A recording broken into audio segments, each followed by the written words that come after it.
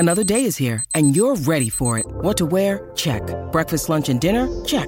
Planning for what's next and how to save for it? That's where Bank of America can help. For your financial to-dos, Bank of America has experts ready to help get you closer to your goals. Get started at one of our local financial centers or 24/7 in our mobile banking app. Find a location near you at bankofamerica.com/talktous. What would you like the power to do? Mobile banking requires downloading the app and is only available for select devices. Message and data rates may apply. Bank of America N.A., member FDIC. Hey, welcome. Don't even at me because I got an absolute monster going for you today. We've got Kato Kaelin. Yes, that Kato Kaelin, the man, the house guest of the great O.J. Simpson, or not the great O.J. Simpson. You know what I'm saying. See, to me, he's still the great O.J. Simpson. I can't get my mind around it. When I see somebody running in the airport, I say, run, O.J., run, even now, but the dirtbag. That is O.J. Simpson. Kato Kaelin's going to join us, our friend Chad Withrow. But first, the NFL, ladies. I don't understand this. Brock Purdy is the best story in sports. I was going to say football. And then, no. He's the best story in sports. Mr. Irrelevant. All he does is go 19 for 29, 214, but that's not even it. See, here's what makes me nuts. This makes me crazy. Nobody's giving him any credit. All I hear about is, well, you know, they got a great defense and he's a quarterback-friendly offense by Shanahan, and that's crap. Brock Purdy, if you watch the game, do people watch the game? Do media folks actually watch the game? I don't think that they do. I swear to God, because every third down when they needed it, Brock Purdy, whoop, whoop, whoop. What did he do? He put it right there. That's right. Brock Purdy put the ball on the numbers, mostly to George Kittle. But it's the best story in football. We get so wrapped up with this. Well, Deshaun Watson's making $230 million. You know what I saw when I turned my TV on today? When I turned my TV on, the first thing that I saw was Lamar Jackson, $133 million. Guess what?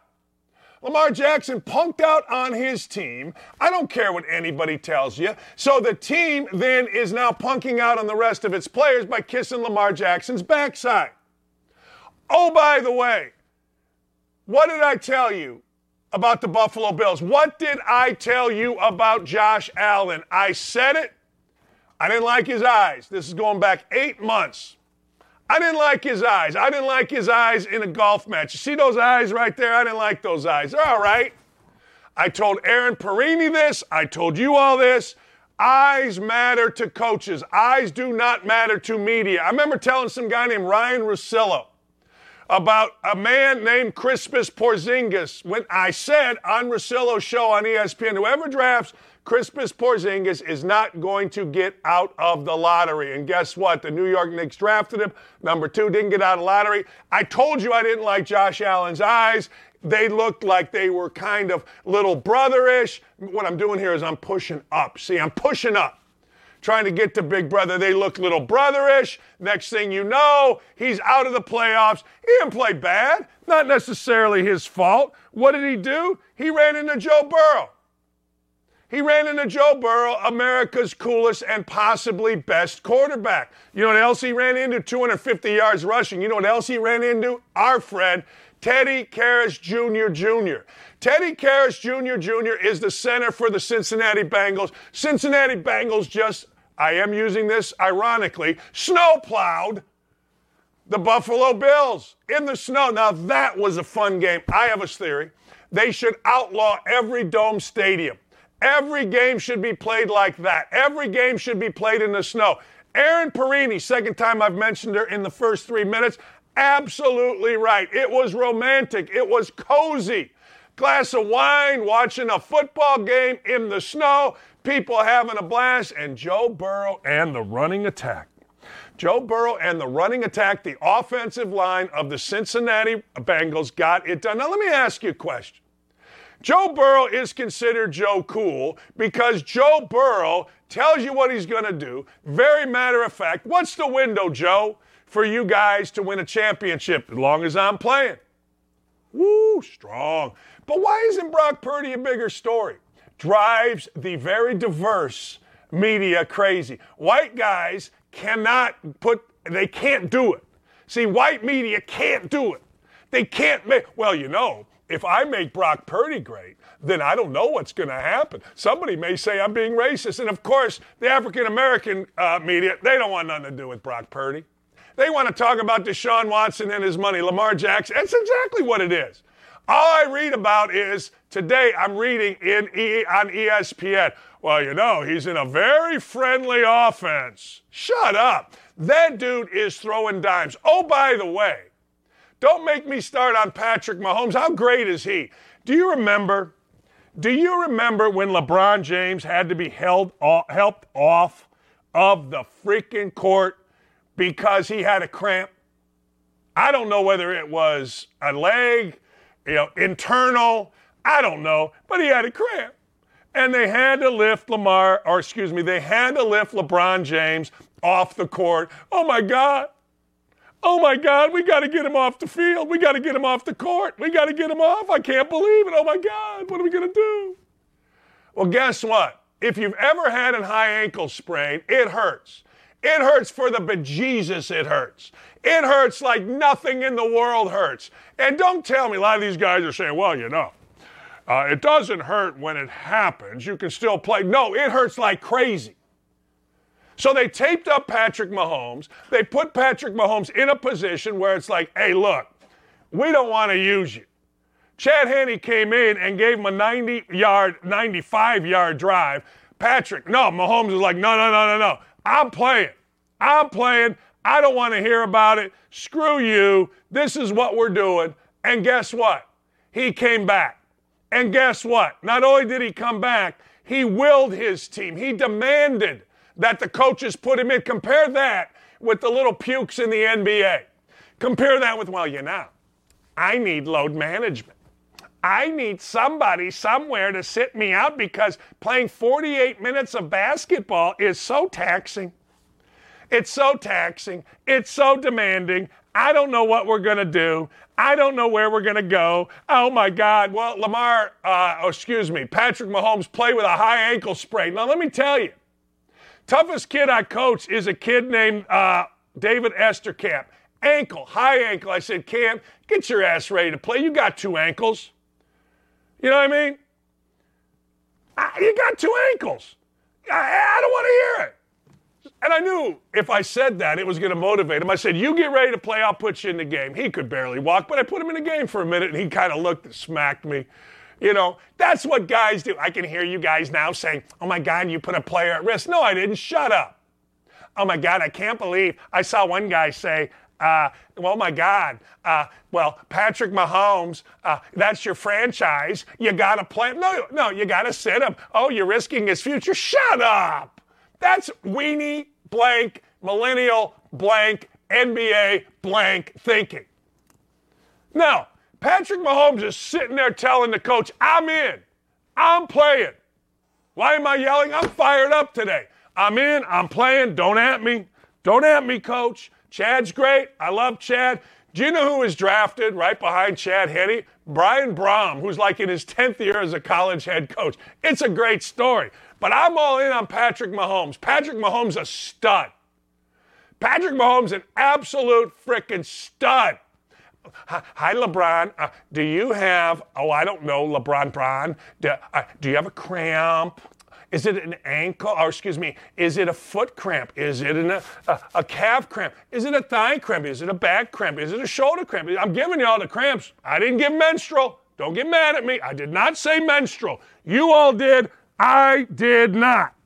But apparently, if you listen to our society, men can have menstrual cramps if you look the idiots. But LeBron had a cramp. He had to be carried off. Well, guess what? Patrick Mahomes had a high ankle sprain in a sport where you use your legs, and he didn't need nothing. He didn't need jack squat. He didn't need nothing. He just kept balling it. Oh, by the way, anybody seen anybody that can, and show that picture of LeBron when you get it. Doesn't matter what I'm talking. There he is. Oh, he got a cramp. Oh, my God. Look at Juwan Howard. Oh, we got to help my brother out. Yeah, here he's up. Oh, I got a cramp. Patrick Mahomes is playing with like Torador shooting himself up, and these guys got cramps. I got 2 words for you. My backside. I got cramps. Ooh, I got cramps. It hurts. Anybody better than the Eagles? 16 of 24, 188, doesn't matter. 3 total touchdowns. Look what the Eagles did to the Giants. Now all of a sudden Brian Daboll is just another guy, and he is. Daniel Jones, I feel bad for you, son. 15 of 27, 135 yards, very pedestrian. And all of a sudden now Saquon Barkley's great. Saquon Barkley's fine. Saquon Barkley's good. Only the Colts would pay extra for Saquon Barkley. Only the Colts. Because the Colts will pay for guys that don't matter. Running backs don't matter. I'm sorry, they don't. I heard somebody today say, well, you know, running game and defense travels. Oh, that idiot Herm Edwards. Well, you know. Okay, Herm Edwards. Whatever you say, Slick. Whatever you say, pal. All right. Yay, Rod. Go fight, win. Herm Edwards, my bad. Running game and defense travels. Really? All right. Running game and defense. Well, there you go. How about this Isaac Pachenko? You know what they said about him? They said that when he runs, he pounds the ground like he's angry at the ground. 7th round pick. I don't even know if there's 7 rounds. Hell, he's a 10th round pick. What does he do? 95 yards. What does Brock Purdy do? Lead his team. Brock Purdy's a stud the media can't even talk about. I read some article at ESPN that said that, well, you know, Brock Purdy, he's in an offense that's very, very quarterback friendly, and the defense carries it. My backside. Brock Purdy put the ball right there all day. He got a lot of help from his friend, George Kittle. I assume it's his friend. If it's not his friend, it should be his friend. But all that aside, we got Kato Kaelin with us today. We got Kato Kaelin. Yes, ladies and gentlemen, that Kato Kaelin. The one, the only, Kato Kaelin. And he's nice enough to join us right now. Kato Kaelin in his pajamas, live from Hollywood. Why can't anybody give respect to Brock Purdy, Mr. Irrelevant, Kato Kaelin? I disagree with that. I think people do give this guy respect. I mean, the guy obviously is a champ. I mean, this guy has proven he's this Mr. Irrelevant. He's going into games and he's winning games. I mean, honestly, this guy is amazing. And I'm thinking to myself, is it really that hard to be a quarterback? I mean, this guy came out of nowhere and he's a champion. And you probably don't know, in high school, back in Nicolay in my days, I was the starting quarterback. And I was homeschooled, Dan, but still, it meant a lot. See, all right, look, that leads me to something. I was on your podcast, and yes. I said to you, like, everybody back in the day when you were America's second most famous man behind the Juice, I said, you know, people thought you were this California hippie, this surfer guy, you had the hair, and you're like, no, wait a second, I'm from Wisconsin. Yeah, I as an immediate association, because I had the long hair, much like yourself, and I had this long hair, and people said, "Oh, that guy's a pothead. That guy's everything that I wasn't." And but I knew who I was, so it didn't bother me, Dan. But I'm a guy just from Wisconsin. I got 6 siblings, and my parents, both have passed away. But man, I'm telling you, great parents. And a real quick story.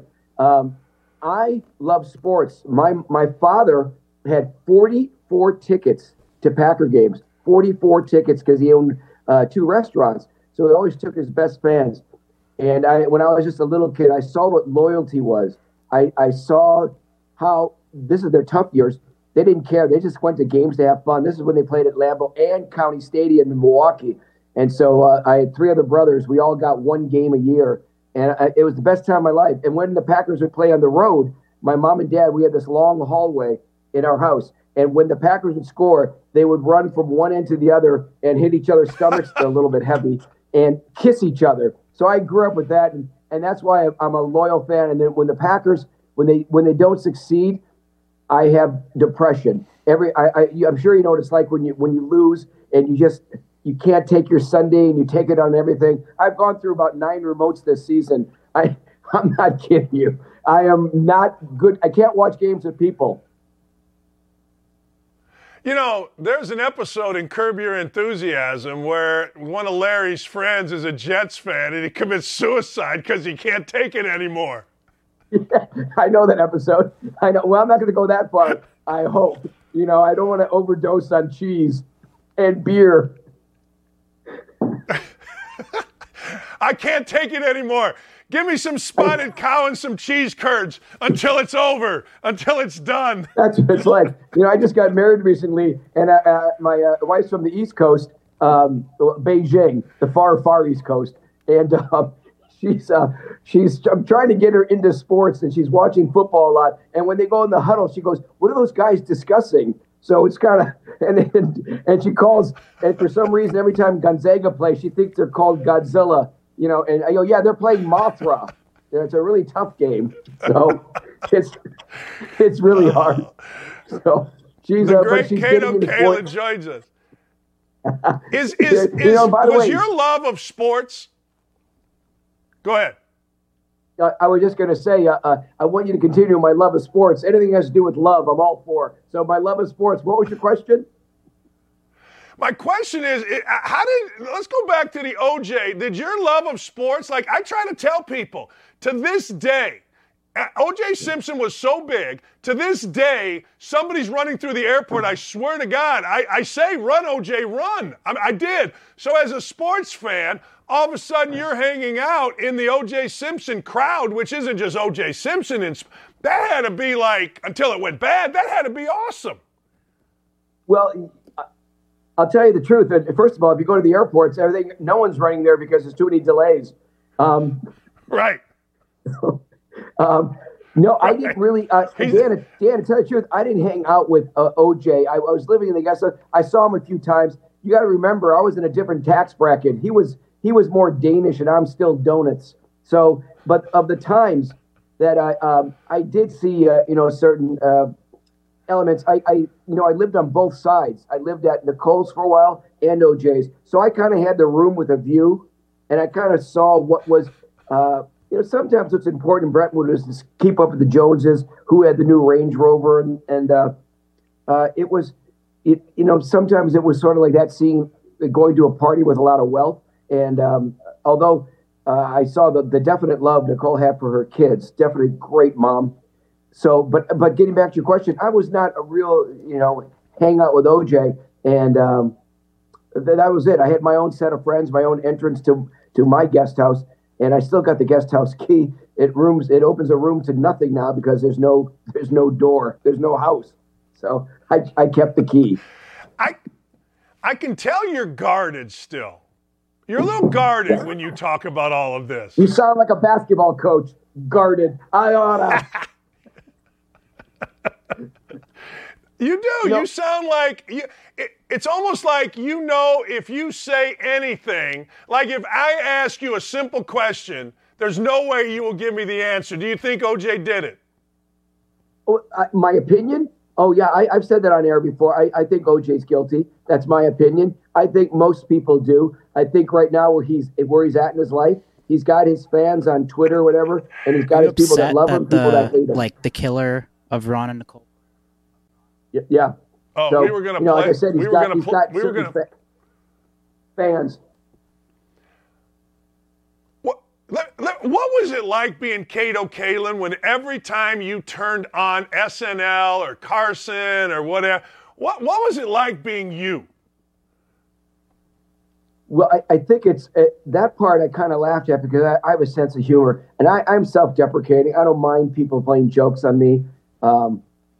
So that part was kind of funny because I thought it was sort of endearing. If it was with mean spirit, I didn't like that because it hurt my feelings. And when my mother was alive, it really hurt her feelings. So it was two different things. If someone was being mean-spirited, you can kind of tell. But when someone was being playful, that made a huge difference because, I say certain things. It's like, it's nice that I can afford to finally live on my own couch.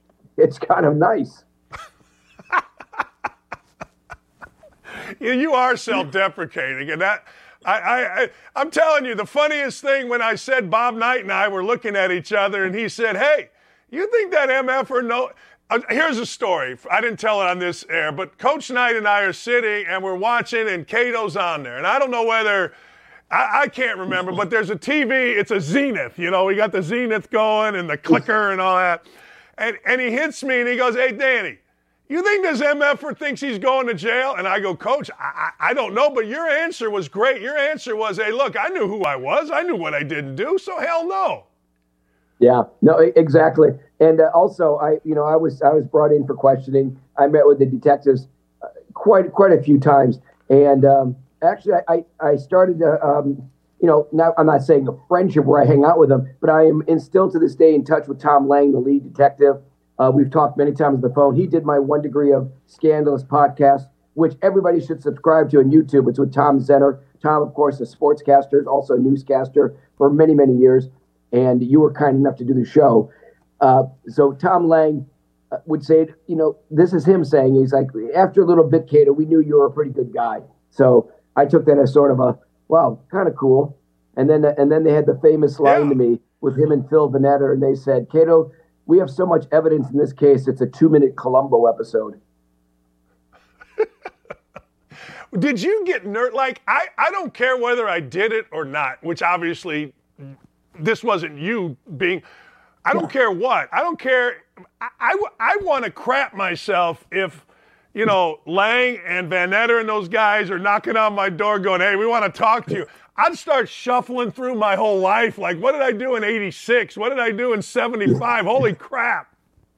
Well, the thing was, it was sort of like doing your show. It was like me getting up at 5 a.m. and, I said, do I have a paper route?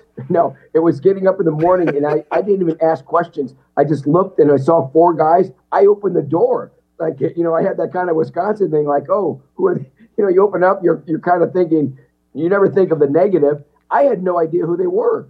And then they said who they were at my door.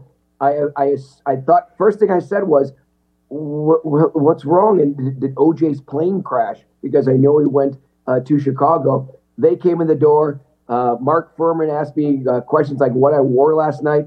And they didn't say, they were only asking me questions. And I showed them everything. And I put my clothes on this chair. They checked what my shoes I wore. They looked in the bottom. And then at myself, I'm going, I have no idea. I had no idea what's going on. But now I'm like a seasoned veteran of episode 3000 of Forensic Files. I know everything they're doing. So I had nothing. I was, whatever they needed, I was there to help them. But I never thought of what happened. Did you ever think you were under suspicion by them? Ever?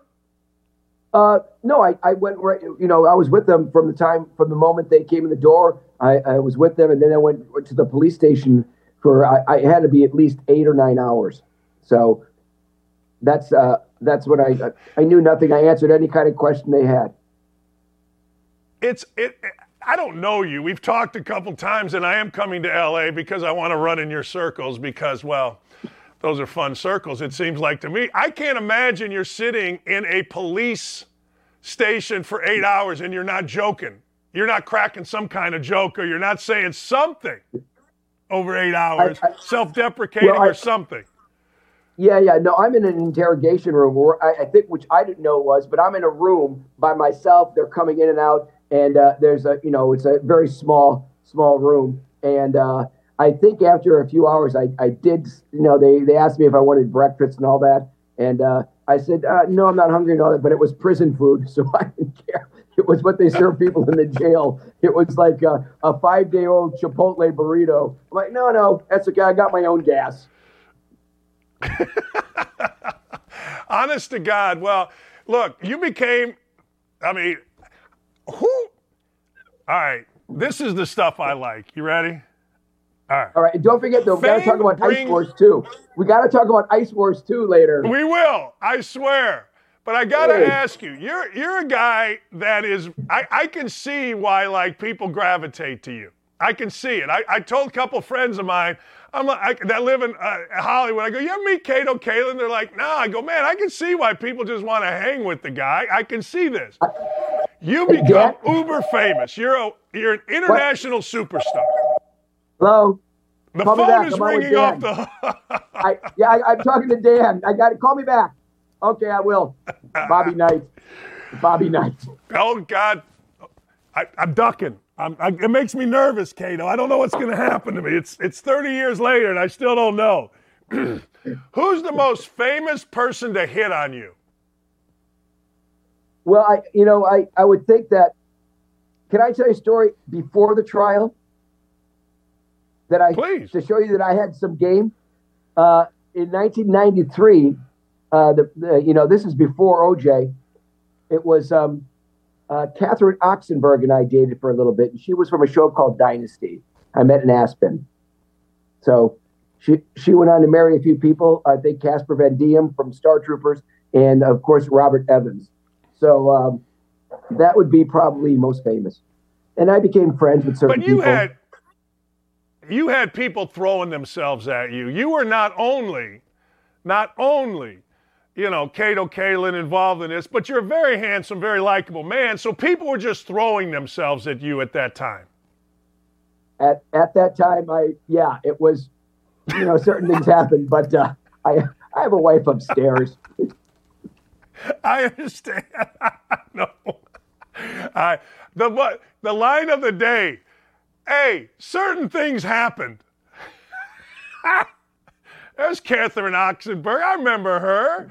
Wasn't she always like a vixen or something? She was always like the vixen in something. On Dynasty. She was on a show called Dynasty, and also an actual princess from, I don't know which country it was. I think it's the one that was right next to Bharat's country. When you do stuff, we mentioned Ice Wars, which I want to get to. 1 Degree of Scandalous. When you do these things and you talk to schmucks like me, is it frustrating for you that it's like, hey, pal, the OJ thing was like years ago. Let's move on here. I mean, I don't mind if you tell me that. I got no problem with that. But I've read like 10 books on this, including one by the Mad Jacker, Jeffrey Toobin. And, I'm fascinated. I'm glad I wasn't on that Zoom call. I think it is fascinating. Let's face it. It had a show, American Crime Story. Ryan Murphy won, I think 8 Emmys. The ESPN documentary won the Oscar. Every time that something comes up, it's always anytime there's a trial, Dan, I get phone calls.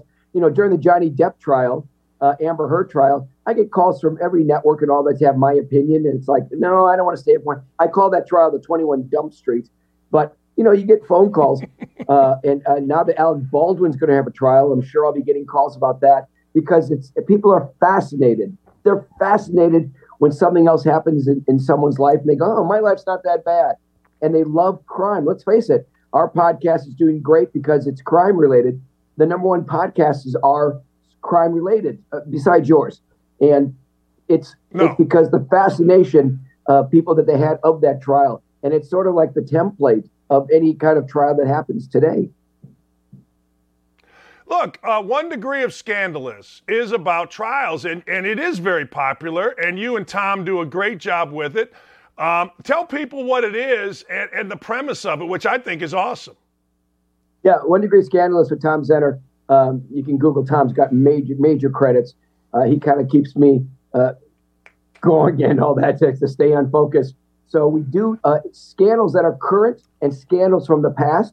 And every guest, it's sort of like we probably will have a guest from the Rush trial, Alec Baldwin, and we kind of keep up with everything current and we compare it to something that happened in the past, like a Tom Lang.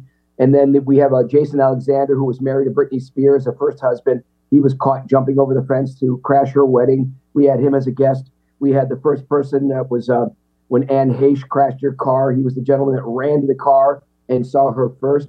So we kind of keep up with everything that's happening. It's sort of the zeitgeist of shows with current and, of course, with past. And it really is fascinating. And, man, I'm telling you, some of the people that we have on, it's just like we go usually about an hour. But we could go on for hours and hours because it's so titillating, all the stories they tell.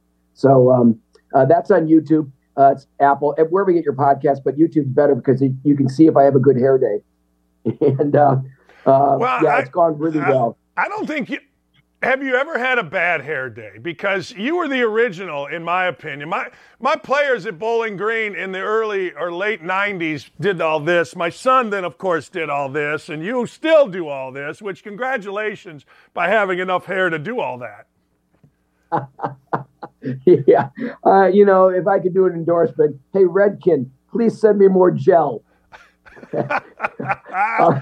Hey, tell people about Ice Wars. Dan, this is really exciting. And I'll tell you, Ice Wars is prize fighting, MMA fighting with real hockey players on ice. Now, if anybody knows what it's like to skate, it's difficult. To skate and fight, even more difficult.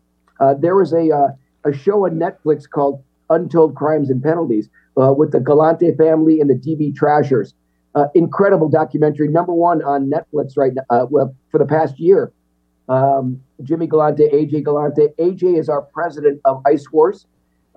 Charlie Nama created Ice Wars. He's been a friend of mine for many, many years. He came up with the concept. He said, let's cut out the hockey game and go right to the fights. People love the fighting on ice. So we did 2 of them pay-per-views in Canada. The reaction was off the chart. We had people like Pat McAfee, I believe a friend and neighbor of yours. He loves it. He rants and raves and has been a big, big fan of ours, promoting it a lot on his show. Barstool Sports, has written articles saying this is the greatest sport ever. And I'm the host of it. I go in the audience and I also do some of the fights with Chris Terry, and he's the voice of the Philadelphia Flyers, also played for the Flyers, and Phil Giuliano. He is the voice of the DB Trashers. And when I go into the crowd and talk to people while the fights are going on, they are so full of energy, and they say, this is better than the UFC.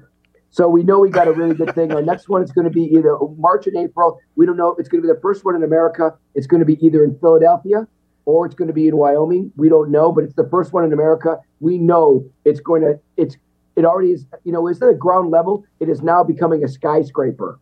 So really exciting. And like I said, I'm a producer on it. I get to host. Philadelphia, Wyoming. Now, as soon as you said that, I thought to myself, perfect. You got these Demon Dozers. Hey, man, I'm going to kick your ass in Philadelphia, man. I'm going to beat them. Blah, blah, blah. And then you got the Cowboys that will beat you. And, of course, it plays into the whole Yellowstone thing. You're a freaking genius, Kato Kaelin. I could barely hear you. What? Danny says what? Dan, again? Dan, I also want to tell you, a very dear friend of mine, Dan Frisch, also, he went to IU. He has been a friend of mine for almost over 30 years. And Dan created a show. I just got done shooting a pilot. We did 3 episodes. This is really, I know it's going to get picked up. It's called Teen Court. John Gray is the judge. You can Google John Gray. He's a influencer, a pastor of Oprah and Obama's and all that stuff. Huge following. He's the judge. It's teens taking their parents to court over issues like, call me he or she, I'm a gender. And we got, like the 16-year-old girl wants to get a butt lift. And, the parent, they're fighting their parents of why they want to get these. The parents are going, no. And then we have an NIL case where the guy is 16, already offered $300,000, and his mom wants all the money. And he's fighting his mom going, no, I'm the athlete. So it's really, really great issues. Teen court. And I interview people in the jury, and then I talk to the defendant and plaintiffs. It's the most different court show you're going to ever be in. I always say it's better to be sworn in than sworn at.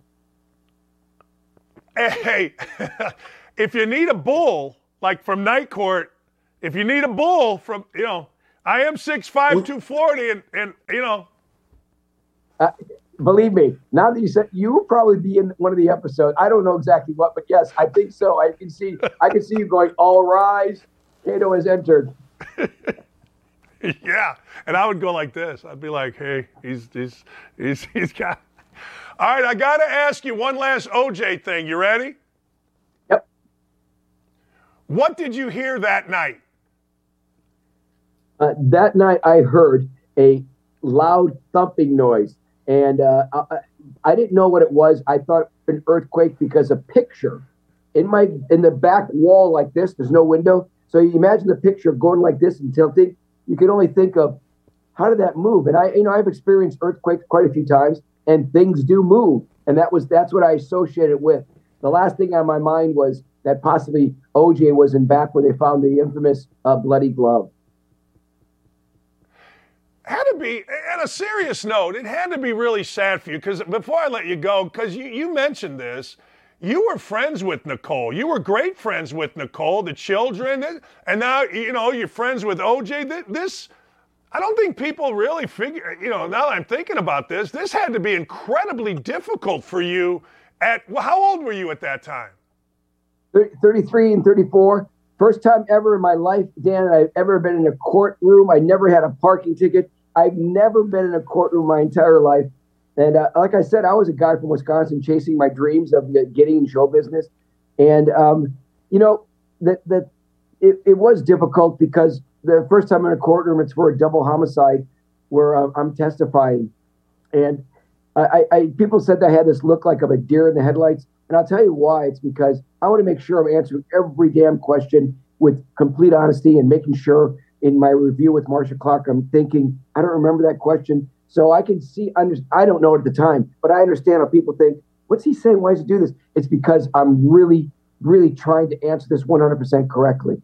And, and the kids back then, Justin and Sydney were just really wonderful kids. And Nicole, like I said, is a great mom. And I'll tell you, the thing that they were just kids that would always want to wake up me, Kato, and then they got a dog and they named the dog Kato, and it was sort of endearing. And that was a difficult time. Yeah. Hey, did you see this whole Kardashian thing coming? Because people forget that the Kardashians' dad was one of the major figures in this trial. Did you know? Well, the Kardashians had come over to when I used to live at Nicole's on Gretna Green. They'd always school in the morning, and it was all the Kardashian girls, and they're very young. I knew Kim when she was only this big, and that was just her ass. No, I'm kidding, Dan. So they would actually try to all come into my guest room and say, "Wake up, Kato! Let's wake up, Kato." So I remember that sort of a memory in my life. And they were just. They were just all great kids, really were. And now look at them; they're a $1 billion empire. Yeah, you can criticize people. It's so easy to criticize, right? I mean, it's so easy, and you know that. But look at what these people have done, man. I mean, it's right. You know what? I 100% agree with you. I've always said it's so much easier to criticize than to give the compliment and to be for someone. And I've been fortunate because this is just really serious. When it's very tough to succeed in Hollywood with anything you do. I am blessed that I've got friends.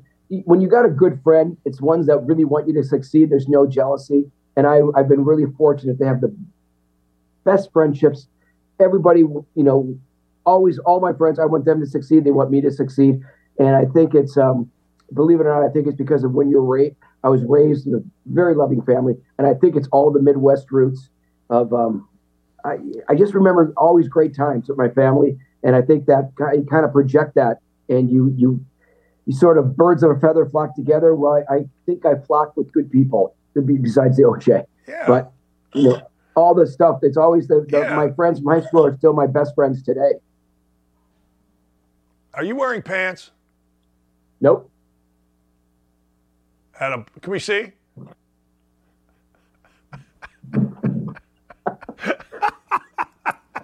I'm not.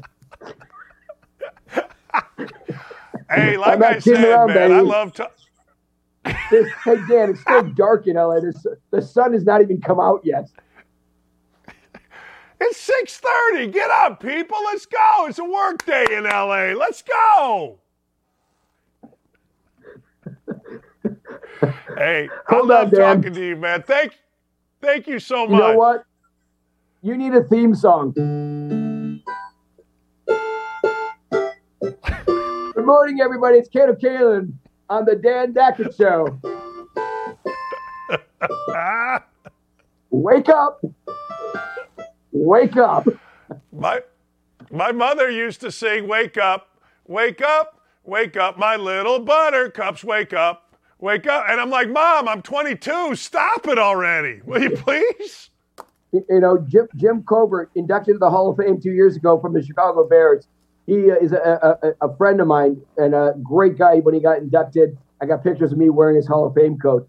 He used to say the best story that he remembers, and every time the game was played on the road, he would have Walter Payton come in the room to the guys on the O-line and go, Oh, wakey, wakey, wakey, wakey. Rising sun, sunshine.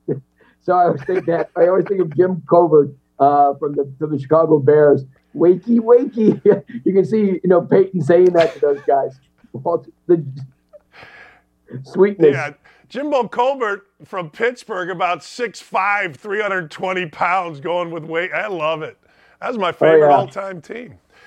Yeah. Heart of gold. All right, brother, thank you so much. Thank you so much. It was really fun. Oh, have we started? Get out of here. 1 Degree of Scandalous on YouTube. 1 Degree of Scandalous. Kato, Kaelin, Tom Zenner, Teen Court, Ice Wars. I'm out of here. See you, brother. 1 Degree of Scandalous is a blast. Ice Wars is incredible. I haven't seen the court, but I want to be bull. That's what my people call me. All right, we're going to get back to sports, but I can see, I've told people this, because people, you talk to Kato Kaelin, like people my age are fascinated, right? I'm like, yeah, he's one of the greatest dudes. I can see why people just want to hang with Kato. All right, we got sports. We got Chad Withrow. We got a lot to get to. I think Chad will be wearing pants. Hey, and I got some things to say about college basketball right here. Don't leave us. Man, I'm fired up. Sack the hell up and don't go anywhere. Don't at me. We'll be right back after this. All right, welcome back. Fun stuff with Kato Kaelin. Let's go. More classified documents were found in our president's house. I mean to tell you, this is almost to the point where you got to joke about it. Well, Ari Fleischer, former press secretary, did joke about it. Let's hear or see from Ari Fleischer. Man, I'm a big fan of Ari Fleischer. When President Biden says he takes classified documents seriously, the only thing I got wrong was his punctuation. He meant to say, I take classified documents, period. Seriously. Boy, is he right. This has gotten to be such a joke. Nothing's going to happen, but it should. We should not have presidents, vice presidents, or senators taking classified documents. Now, in the case of Trump, obviously, we all know this, he could unclassify them. We've got years and years and years of documents, and of course the clown that is our president said, I can't believe how irresponsible he was. Does it never end? Does the hypocrisy never end with our current president? Does it never, ever end, I ask you? And you would say, no, it doesn't ever end, but I do feel like this. I feel the walls are closing in. I feel like even the Democrats are like, look, the lies here, it's just too much. We cannot have this. We can't do this. We cannot continue this.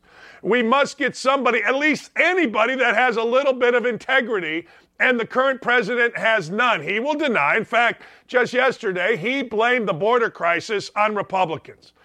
Well, just look at the numbers. Millions pouring in, less than 2,000 pouring in when Trump was here. Now you got millions a day. I don't even want to talk about it. It is so ridiculous. I tell you what else I don't want to talk about. I've had enough of Lamar Jackson. I look at what's going on in the NFL, and I know this is going to be called some kind of is, but I honestly don't care. I honestly do not care. Deshaun Watson, $230 million guaranteed, not in the playoffs. Russell Wilson, $161 million, not in the playoffs. You see Deshaun Watson here. Kyler Murray, $160 million, not in the playoffs. This guy right here held his team hostage. He decided he was not going to play. Don't at me about it. Y'all know it's crap. The team knew it's crap. Everybody knows it's crap. And so to acquiesce to this guy, who I love, by the way, Deshaun Watson's coach, John Harbaugh, is saying, well, we fired Greg Roman, the offensive coordinator, and, Lamar Jackson is going to have a say in who our new offensive coordinator is. So not only does this guy hold you hostage, but it works. It works. So they offered him a max guaranteed, which is what apparently Deshaun Watson wanted. He wanted guaranteed money. $133 million guaranteed. Not good enough. Not good enough for a guy who has not played in the second half of the season, has only played 12 games in the second half of the season over the last 2 years. Not good enough. Not good enough. Not enough. Dude doesn't play in the second half. Yeah, he's a nice player in the first half, but he doesn't play. So, look, I get it. I get it. The media can't criticize this. The white media certainly can't. And, of course, you got guys, our guy, Shannon Sharpe. Don't even let me get into Shannon Sharpe. But Shannon Sharpe says he wouldn't play. He said it with Skip. I'm watching him right now. Last week, I'm not playing unless I get my money. Boy, that's a heck of an attitude here. I mean, you're only being paid millions of dollars before this contract. Millions to do what? Play football. We're not asking you to split an atom. We're asking you to play football. And you're paying millions to do it. But you go out, you fake getting hurt, you get your offensive coordinator fired, and now instead of the team saying, hey, look, screw you, we're going to get rid of you, they offer you the max deal, and that ain't good enough. And then on top of it, they kiss your backside and say, well, we want you to have input on who the offensive coordinator is. The reason the offensive coordinator is fired is because of you. Same thing in Arizona. Well, we want Kyler Murray to have input on the offensive coordinator. No, you don't. You're just acquiescing because you gave an idiot a lot of money, a guy that doesn't work hard, a guy that's lazy, a guy that when he's off site won't work and now is hurt, but yet you got to kiss their backside. There will be a time when teams go and take their teams back. Guys like Ryan Grigson will be rehired because they're going to learn that you don't acquiesce. You stay strong. Cincinnati did not acquiesce to anything. They didn't listen. They went out. They didn't sign offensive linemen. They got a quarterback that's for the team. They went and got offensive linemen that are tough dudes. Teddy Karras Jr. They didn't overpay. They didn't kiss the backside of a generational left guard like my Colts did. They went and got workman-like players, and now look at them 2 years in a row. Kansas City said to Tyreek Hill, what? You're a pain? What? You want what? Get out of here. So Tyreek Hill did what Tyreek Hills of the world do, which is yap, yap, yap, yap, yap, all the way to, not even contributing in a playoff loss. It's simple, people. Take back your team. Get the Brock Purdy's of the world. Get the Joe Burrows of the world. Get the Patrick Mahomes of the world that are sitting there saying, I got to play. I got to play. Don't get the freaking Tyreek Hills of the world that when they leave somewhere rips the place that they just were. Take your team back. And this is why you won't see anything out of the Baltimore Ravens. You won't see anything out of the Arizona Cardinals because when it is a player, not a player-run team in the locker room, but a player-acquiesce team, you won't see jack squat. And it pains me because I really like John Harbaugh, I really like the Ravens, and I really like Lamar Jackson. But you won't see jack squat out of them because you can't give in to soft-ass players when they make ridiculous demands. You just can't do it. I'm sorry, you cannot do it. And if you do it, nothing good is going to happen. Hey, I get it. Word to the media. You can't say it, can you? You just can't. I'm going to go a little bit off script here, Dylan and Ryan. I had a nice text exchange with Tony Dungy over the weekend. So glad to see that Tony Dungy is being defended by real people. The Indianapolis Star's little writer, Greg Doyle, called, can you believe this, in 2022, Tony Dungy ignorant. Now, Tony Dungy, let's put it this way. You're always criticized by those that don't do as much as you. Tony Dungy in other publications was called a bigot. Tony Dungy was called a far-right radical. See, the media lies in wait.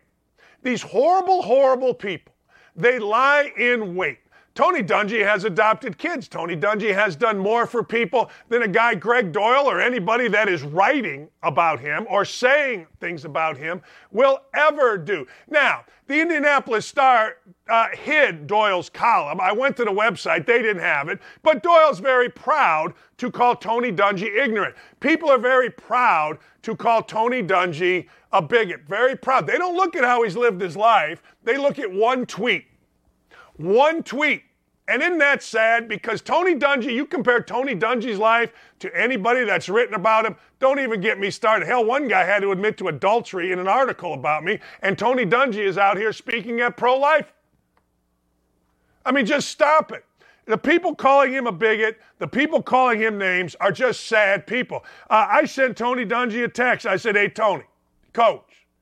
I said, so glad to see so many people love you. So glad to see so many people stand up for you. And I am. And if that makes me a bad guy, I'll side with being on Tony Dungy's side 1,000% over any little writer, any little blogger, any little guy on any little media publication. Who cares about Dave Zirin? I'm done with Tony Dungy. Good. Be done with Tony Dungy. Be done. Greg Doyle, be done with him. Call him names. See, what happens, at least in our newspaper, is when they do that. This summer, they did a hit piece on me. What was the next article? A puff piece on Indiana basketball. They do a hit piece on Tony Dungy. What was the next article? Oh, my God, I went to a basketball game, and they had all these wonderful things. I mean, that's what they do. That's what they do. Get rid of your subscription to all these racks. People lying in wait. And it's not just the Indy Star, it's every publication. If Tony Dungy were, I don't know, I don't hear anybody criticizing Shannon Sharp. In my media, I don't hear anybody criticizing Joe Biden. It seems to me that a bigger story would be Joe Biden having documents. There's nothing in the Indy Star about that. Not a thing. It seems to me there are a lot bigger stories than whether Tony Dungy sent a tweet out. A lot bigger. But you don't read about him. Why? Tony Dungy doesn't give in. Tony Dungy is a conservative. Tony Dungy, thus making him an easy target, and that's all this is. People want to sit back. People want to sit back, wait. Doesn't matter that Tony Dungy has spoken out about the need for fathers. In some groups, that's a bad thing. Can you believe that? You know, our left wants to kill kids. Our president, in defending killing kids, in defending abortion, talked about future generations. Our former president, President Obama. I say, well, wait a second.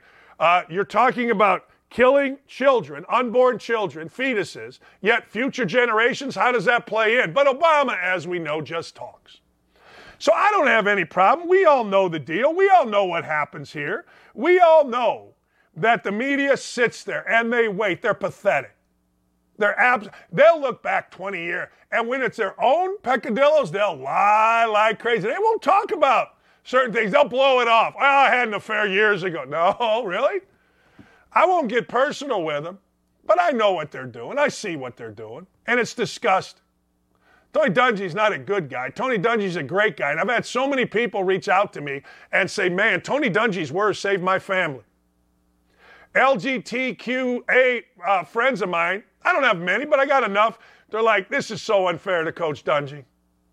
Nobody's reading a 70-year-old's tweet and killing themselves as portrayed. No one's doing that. Just stop. We have real issues with suicide. We have real ones. Now, one of the real issues, and I don't give a damn whether you believe this or not, is the fact that we don't hold people accountable. We don't hold children. Oh, buddy, it's okay if you... No. There's a lot of issues. I mean a lot. That'll get spun in the wrong way, too. I don't care. We got so many issues. I've dealt with suicide. I've dealt with it as pretty close. Not as close as possible, but pretty daggone close. There's a hell of a lot more reasons people are committing suicide than just a 70-year-old's tweet. But I get it. When you're trying to hurt somebody, it's happened to me, you just bring everything out as best you can and spin it in such a way that you see the wind blow. Well, the wind blew the other way. And the wind blew to defend Tony Dungy, and I hope it never stops. You got to stand up to these people. It's dangerous because they got something on you. You know they do. But who gives a rat's? Bad people doing bad things, a great guy like Dungy doing great things. They all can kiss my backside, these medias that are going after Tony Dungy. All right. That just needed to be said. Chad Withrow's going to join us coming up here. We'll get back to the football of the weekend. I got to ask the question. There is no better story in sports than this guy. I'm going to tell you who this guy is when we come back, and I'm going to get Chad's opinion on the best story in sports. It's the best story in sports, and it's not being played like it's the best story in sports. Our friend from Outkick 360, Chad Withrow, and I will discuss when we come back. That's it. I got to take a break. We'll be right back with more on Don't At Me across the Outkick Network. All right, ladies and gentlemen, it wouldn't be a Monday if we didn't hear from greatness, and we're hearing from it right now. The great Chad Withrow of Outkick 360, nice enough to join us. All right, I'm saying this. I think it's the best story in sports, what's going on with Brock Purdy. I watched third downs, man. He's putting the ball right there. I don't know. It's easy to disparage, but I think it's the best story in sports, where he was to where he is. What say you?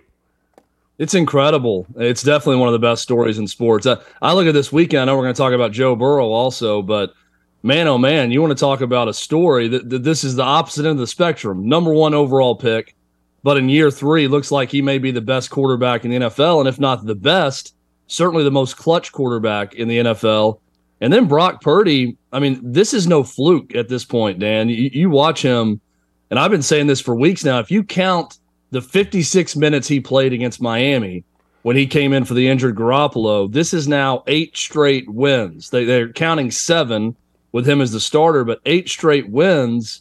And he is a guy who looks like he's playing with house money and yet somehow does that without making a big mistake, not turning the ball over, but yet has this spark about him and just an innate playmaking ability that some of the best quarterbacks ever have possessed. I love the story. I love that he's the last pick in the draft. I love that he comes from a place like Iowa State that, you look through it.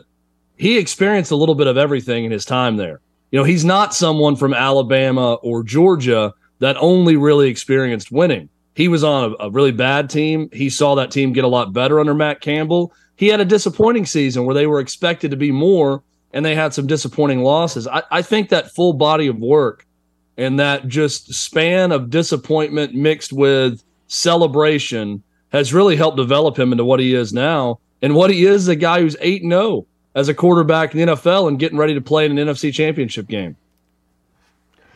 We've talked a lot, you and I and Jonathan, early in the year, what a great job Vrabel was doing, Daybold. But man, oh man, I don't know about you, but the coach of the last 3 years is Kyle Shanahan. Hey, give me Garoppolo, give me Purdy. They just keep going and going and going, this crew does with Shanahan.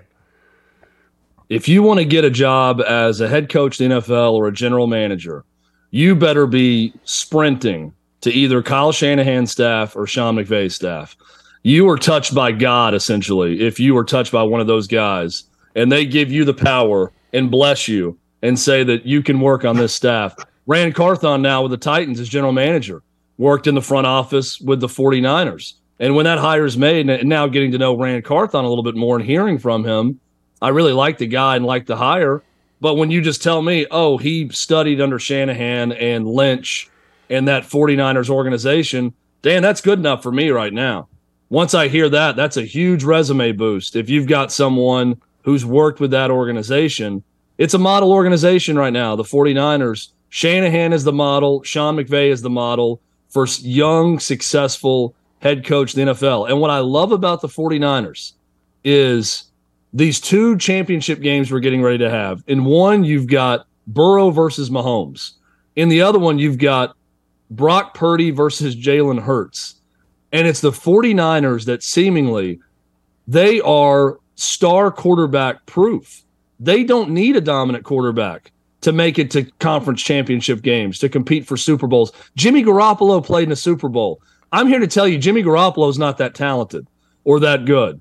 That's how good of a coach Kyle Shanahan is. Brock Purdy looks a lot better than Jimmy Garoppolo to me, but he's still the last pick in the draft as a 7th rounder. So the ability to run the ball, to adapt a plan around personnel has been incredible with the 49ers, and couple that with what is the best defense in the NFL right now that they've developed on that side. It really is an incredible story, and I'm with you. If I had to take one coach right now, I'm probably rolling with Kyle Shanahan as my guy for any organization. He's been terrific. I am too. Look, again, I don't think he was even mentioned last week, and maybe rightfully so. Sirianni's done a great job. Okay. You mentioned it. I don't think anybody has done a better job. Daybold got all the love. Let me go the other way because it's coming. It's going to be, I don't know, from now until, I guess, the start of next year. Dak Prescott, Mike McCarthy, one needs to be fired. The other isn't good enough. I don't know. Where are we at with the Cowboys moving forward? Well, Dak Prescott's not good enough right now. Let's just say what it is. In the biggest moments, he can't get out of the divisional round of the playoffs. If we're going to crush, I'm here in Nashville, and people want to crush Ryan Tannehill as a guy that can't win big. Well, Ryan Tannehill's been a starter in a conference championship game. That's something Dak Prescott hasn't done, and Dak Prescott has more resources, and he's got that Cowboys star on his helmet. That's a little bit different from the Titans organization. I think he is so far shown himself to be a good dude that can put up great stats at time, that can lead a very high-powered offense with a high-powered running game, that when it comes down to it, he's not going to be Joe Burrow. He's not going to step up in the biggest moments. It was great what he did against Tom Brady in Tampa Bay. Had a terrific game in the wild card round on the road. Won the first road playoff game for the Cowboys since 1992. But then in a big moment against seventh-round pick and Mr. Irrelevant Brock Purdy, with plenty of chances to take the lead or win the game, he's just not good enough. Those 2 interceptions were terrible. Should have had a third one that would have been a pick 6 late, and they don't even have the ball for that just horrific play, whatever that was, they were trying to design in the dirt where Zeke Elliott snapped the ball to him in the end. But I look around, Dan, I think he's talented. He's going to put up big numbers. But until proven otherwise, he's not a guy that's going to deliver in the biggest moments. And Mike McCarthy, I think, probably did enough to keep his job. But, I mean, that's another one you just got question marks about. But I'm not putting this one on him as much as I am Dak Prescott. And, hey, full credit to Dak Prescott. He stood up there after the game and said, this is on me. My defense and my team gave me a chance to do something, and I couldn't do it. And he said, I'll spend every day for the next year thinking about the fact that I didn't deliver for them. He really fell on the sword, which I think is admirable. But until he can get past this point and at least get to a conference championship game, Dak Prescott is the problem. You know, isn't it amazing just talking about this whole deal? It's not like people want to immediately, and the easy thing to do is say, well, Jerry Jones shouldn't be the GM. It ain't a roster problem, right? The roster's damn good, man. Yeah, I can't look at anything they did. I mean, the T.Y. Hilton thing was fine late in the season. I mean, like, what would the knock be on him that he goes for big-name guys at times? But that defense is really good. That defense gave them a chance. That defense isn't going anywhere. They got great young talent led by Micah Parsons. Yeah, I mean, if you haven't won a title in a place like Dallas for as long as they've gone, and they had that dynasty back in the 90s, and it's been since then, you can point the finger at a lot of different places. But I'm with you on this. Maybe, 10, 15 years ago, Jerry was the problem. The way the roster is currently constructed with Jerry Jones as general manager, that's not the problem. Now, I will say, maybe in the end, overconfidence in Dak Prescott will cost Jerry Jones, and that's his fault. I know he said, after the game, hey, I've got the utmost confidence in Dak Prescott. And what's he supposed to say if they plan on keeping him around? I get all that, but maybe that's going to be part of the issue with Jerry Jones. But I'm with you, Dan. I look at that roster and think they're every bit good enough. CeeDee Lamb with a breakout year is another great example of a guy who's going to be a star in the league. Dalton Schultz was terrific. That roster's good. That roster's good enough to win a Super Bowl. They need a quarterback that is going to deliver in the biggest moments. And there's no better options for them right now than Dak Prescott. I'm not saying they should get rid of him, but Dak Prescott's just going to have to deliver big in the biggest moment, like we've seen Joe Burrow do time and time again. Yeah, Chad, I've always said, you want to get rid of Dak Prescott. I get it, but you got to have somebody come in there, and unless you get lightning in a bottle with a Romo like they got later in the draft, or, you get lucky with Brock Purdy or something like that. I don't know. I don't know that there is anywhere else to go. I got to tell you this, though.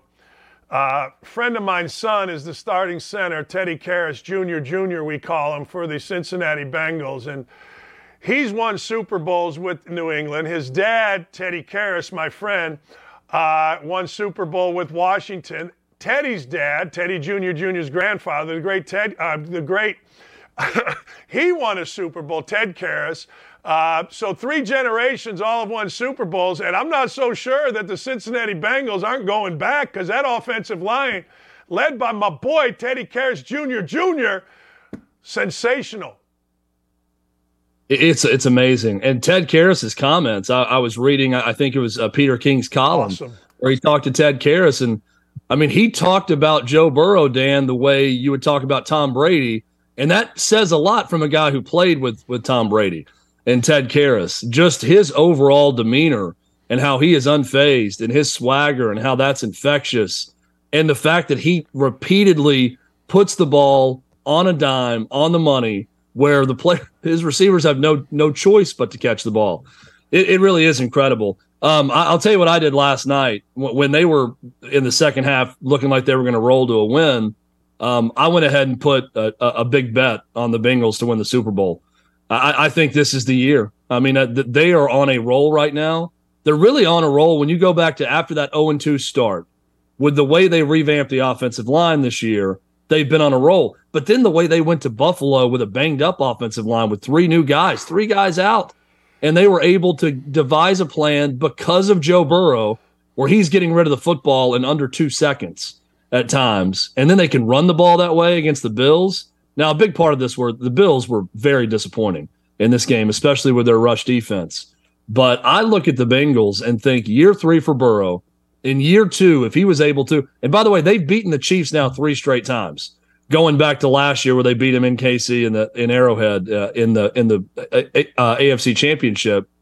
This is now the team to beat. I don't think I'm overstating that, especially with Mahomes banged up. I really like Cincinnati to go ahead and finish this thing off and go ahead and win a Super Bowl this year after getting there a year ago. And Burrow looks like a man on a mission. It's impressive watching him.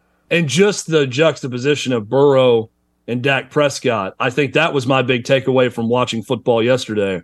Watching those games back-to-back, there's a huge difference between those two. We can talk about Josh Allen, too. That's another disappointing end to a season. If you look at the Bills a year ago, there's all this hope based on that game and just not getting the ball, in the overtime. You could pin it on that and say, hey, great season, great game, not mad, not upset. This team's going to win a Super Bowl next year. But to lose by 17 at home in the snow where you're supposed to have an advantage, and for Josh Allen to look the way he did and what Cincinnati's defense did to him, not great for Josh Allen and the Bills either. Burrow's the big winner quarterback-wise. Probably Burrow and Hurts in terms of quarterbacks this weekend. And I also agree with you, Purdy's probably the best story. But give me Joey B. Give me Joe Burrow in a playoff game. Yeah, I like your bet. In fact, I just made a little bet on that myself just now. I'm multitasking because what'll happen with me, Chad, is I'll forget later on in the day, right? I'll be like, it'll be Sunday, and I'll be like, I forgot, so I got to do everything right away. But I want to go to Josh Allen. I'm turning on SportsCenter this morning, and I hesitate to do it. And the first thing they're doing is doing a story on all of the side things, all of the drama with the Bills, basically making excuses for the Bills. The one thing that I have said about NFL football, and I will never stop saying this, it's the one sport that's short enough where I don't want to hear anything. Everybody's tired. Everybody has a situation. I don't want to hear any excuses. You win or you lose in the NFL. That's how I look at the NFL. Yeah, and I also think, look, the NFL is so different in the way I view it because basketball, for example, you play so many games. You can't expect someone to be completely locked in and ready to go every game. You're just going to have bad games. And you can chalk it up to just saying, hey, that's a bad game. When you get in the NFL, only 17 guaranteed opportunities in a 365-day year, you better show up and you better deliver. Right. And if you don't, then that is a disaster. There's no excuse not to be, when your entire year is geared up to physically and mentally get ready for 17 games and then playoffs, if you're lucky enough and you play well enough to get a playoff opportunity, that's even more precious and rare. You got to be ready to go, and there are no excuses. I'll say this about all the stuff going on in Buffalo. It's being used as an excuse now. If Buffalo went on to go to the Super Bowl, we're going to go to the Super Bowl with our show. What would everybody have been talking about? Boy, this has really propelled this Bills team. The tragedy with Damar Hamlin has really fired this group up. The snowstorms in Buffalo has really united this team around this community. And because of that, here they are in the Super Bowl, and it's really helped propel them. You can't work it both ways. I get that that's a big distraction with Damar Hamlin, but we know that would have been the narrative had they won this game, about how they've really united as a locker room, and it's actually strengthened their bond and strengthened their preparation as a team, and they've locked in, and they're only focused on winning for the city of Buffalo and for Western New Yorkers everywhere and the star franchise. And now that they lose, it's, well, they had a lot going on. I don't necessarily buy that either. They did have a lot going on. I'm not trying to discount what happened with Hamlin or any of that, but that's not the reason. And I'll also say this. They have not played well the last 3 games. I think going back to the start of the Cincinnati game before the Hamlin incident happened, they didn't play that well against the Patriots. They got bailed out by Nyheim Hines with 2 kickoff returns for touchdowns. I thought they were terrible against Miami and Skylar Thompson, where the Dolphins had a chance at one of the biggest upsets in playoff history at home. And then they come out and lay an egg against Cincinnati yesterday. That game was not close. It was 14-7 at one point. It's the closest it was going to get. That was a dominant performance by Cincinnati in the snow in Orchard Park. Very impressed with Cincinnati, but I'm equally disappointed in the Bills and their performance.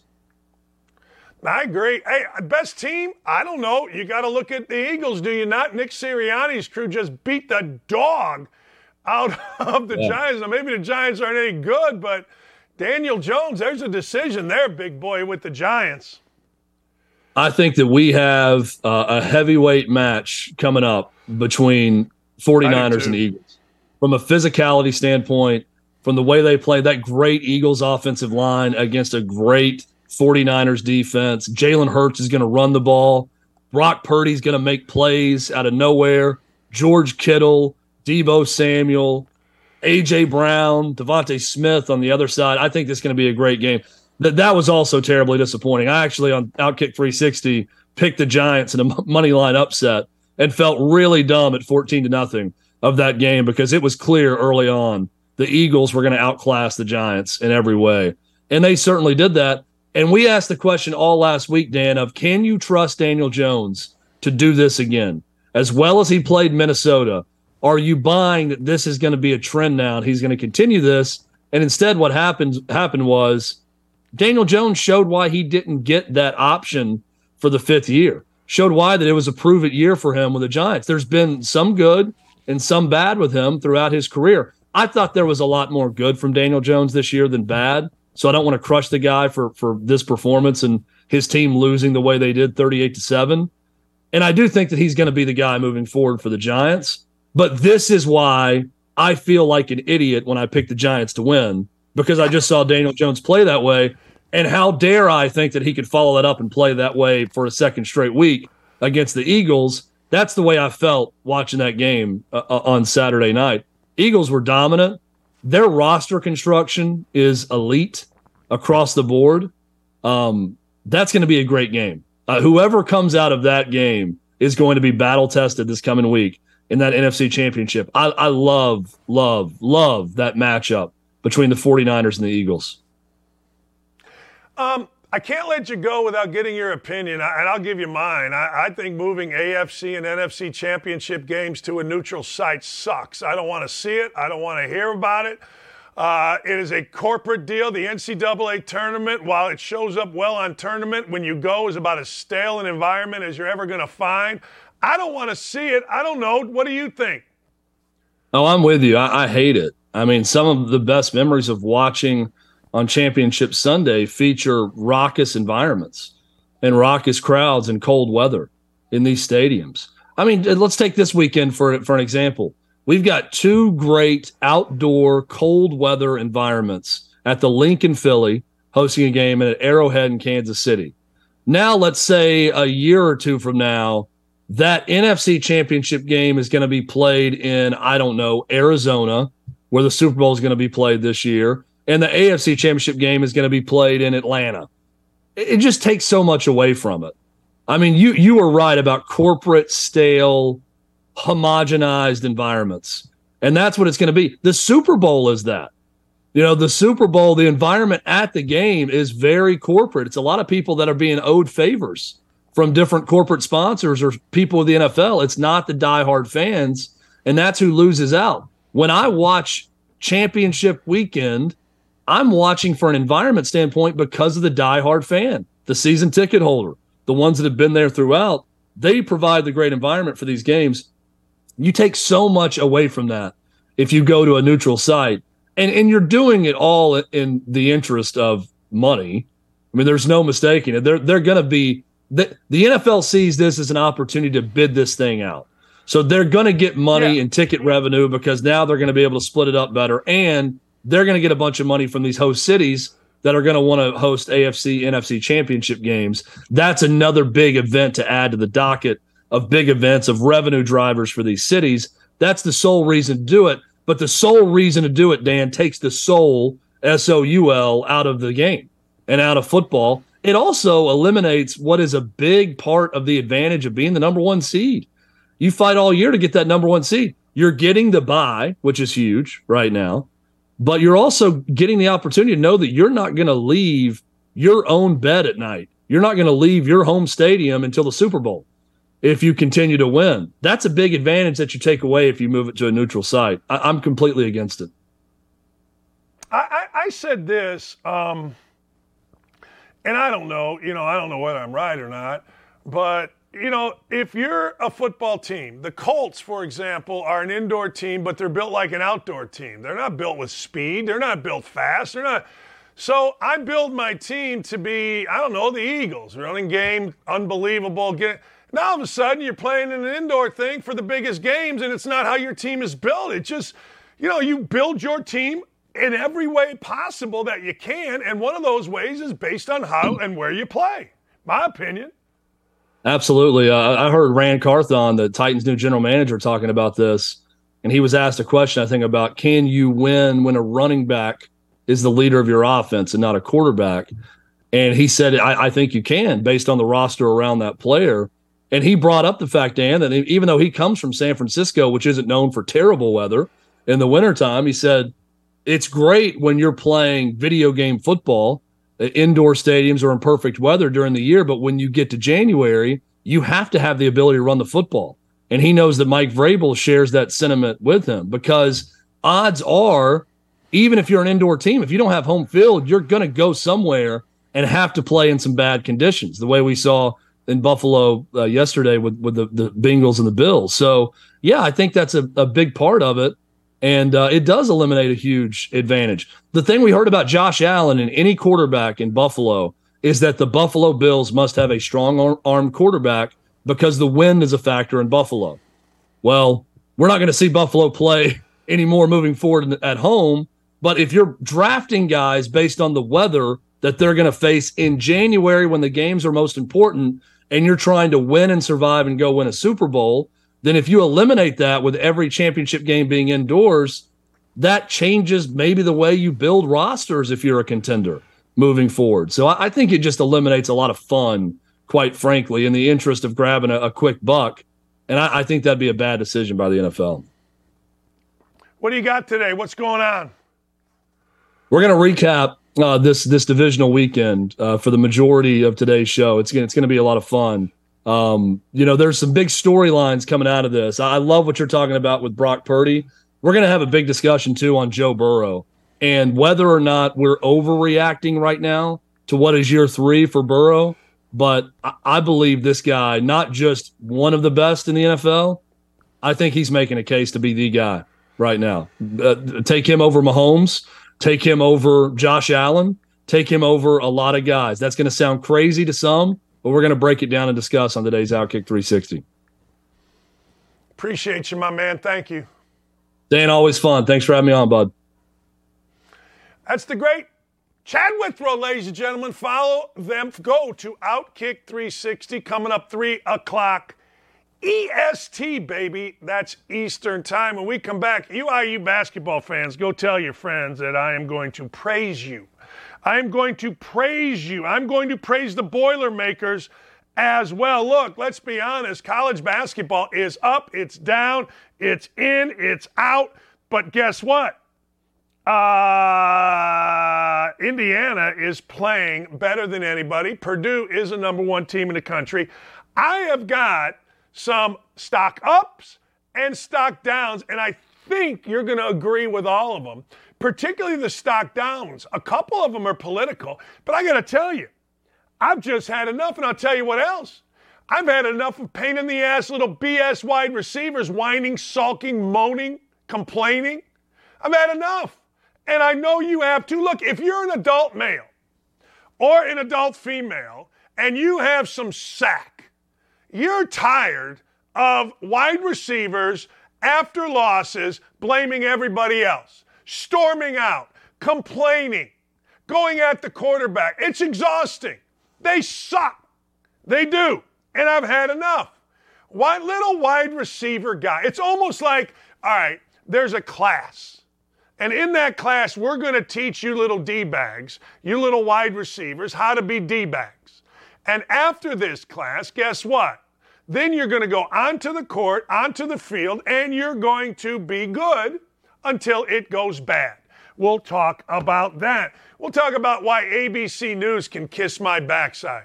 That's right, ABC News, a legacy media, America broadcast company, can give a big smooch on my left or right cheek wherever they decide. And of course, our president is lying again. But IU basketball fan, Purdue basketball fan, keep it right here. You're going to love it.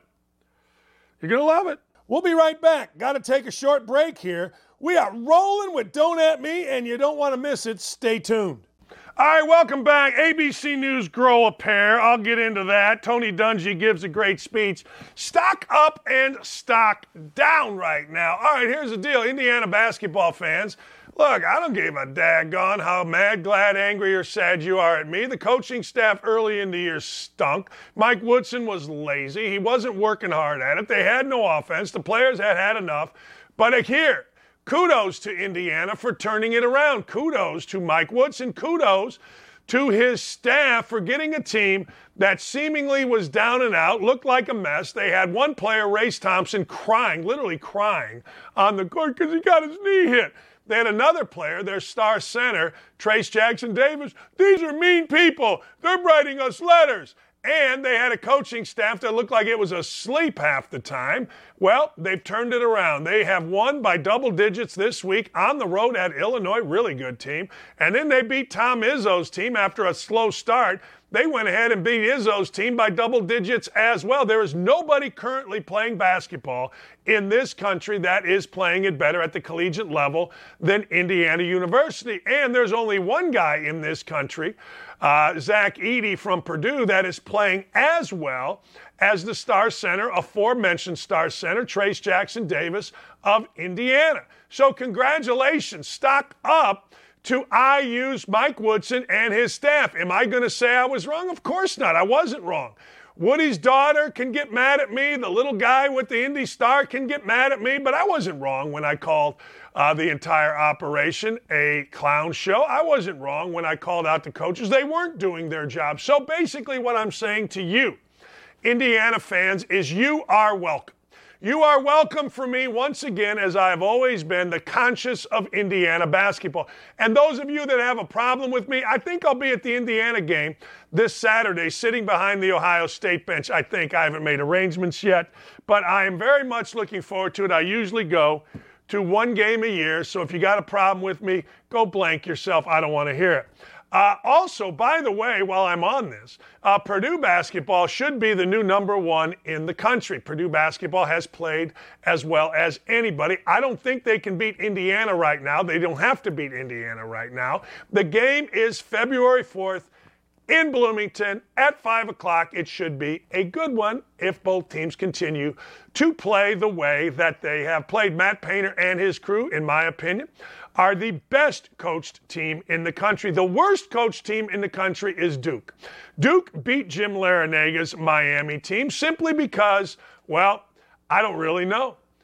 I thought I was going to ask on Twitter, is Duke's coach John Shire a volunteer or does he get paid? Horrendous. I tell you who does get paid is Jamie Dixon. This is what Kansas does. Kansas, one game a year at home, gets blown out, and then they win a national championship. At least it's what they did last year. College hoops is heating up, and you know this will be the place for it. All right, Tony Dungy under attack from little weirdo guy at the Indy Star, calling him ignorant. Little weirdos all around the country, which is all left-wing crazy media, men and women, who called him a bigot, who called him a far-right extremist. I'll put Tony Dungy's body of work against anybody's. Tony Dungy gave a speech at a rally that, frankly, was pro-life. And people are mad. People are mad. Not only did Tony Dungy speak at this, real people aren't mad. People like you and me aren't mad, but little media cretins are mad. Little media whiny, I'm a big strong guy, media guy. They're all whining, they're all complaining because Tony Dungy invoked the name of Damar Hamlin. It was perfect. It was absolutely perfect. It's what I have been saying. Look at prayer. Look at the power of prayer in the Damar Hamlin case. Of course, Tony Dungy's distractors, I can't believe. He invoked it, the incredibly liberal yet ridiculous website, Awful Announcing. Oh my God. Tony Dungy invoking Damar Hamlin, I guess, is a thing. Dipsticks. Let's hear from Tony Dungy. It's amazing to me that God actually used football to shine some light on the subject of life for all of us. 3 weeks ago, during a game in Cincinnati, something happened that impacted our entire country. A young man named Damar Hamlin of the Buffalo Bills made a routine tackle and his heart stopped beating right on the field. It could have been tragic, but something miraculous happened. The team medical staff rushed out. They got Damar's heart started again. But you know what? That wasn't the miracle. The real miracle was the reaction of everyone to that. The announcers on the broadcast, what did they say? All we can do is pray.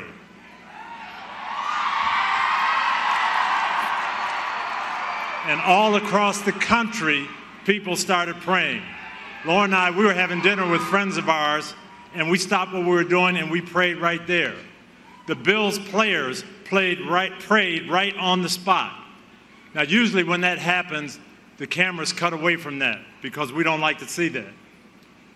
Back when I was coaching in the 1990s, a few Christian players got together and they said, we want to pray after the games. And we actually got a memo from the NFL office that said, don't let your players do that. If you do, you'll be fined because that's not appropriate. Can you believe that? That's a true story. But last week, or 3 weeks ago, everybody on that field was praying.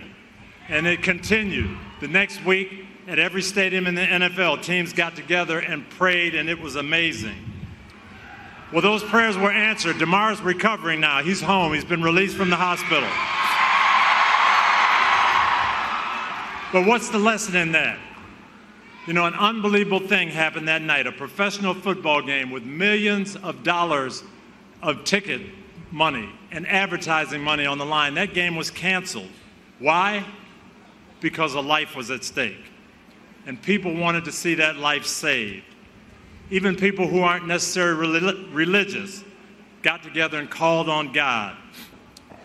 Well, that should be encouraging to us because that's exactly why we're here today.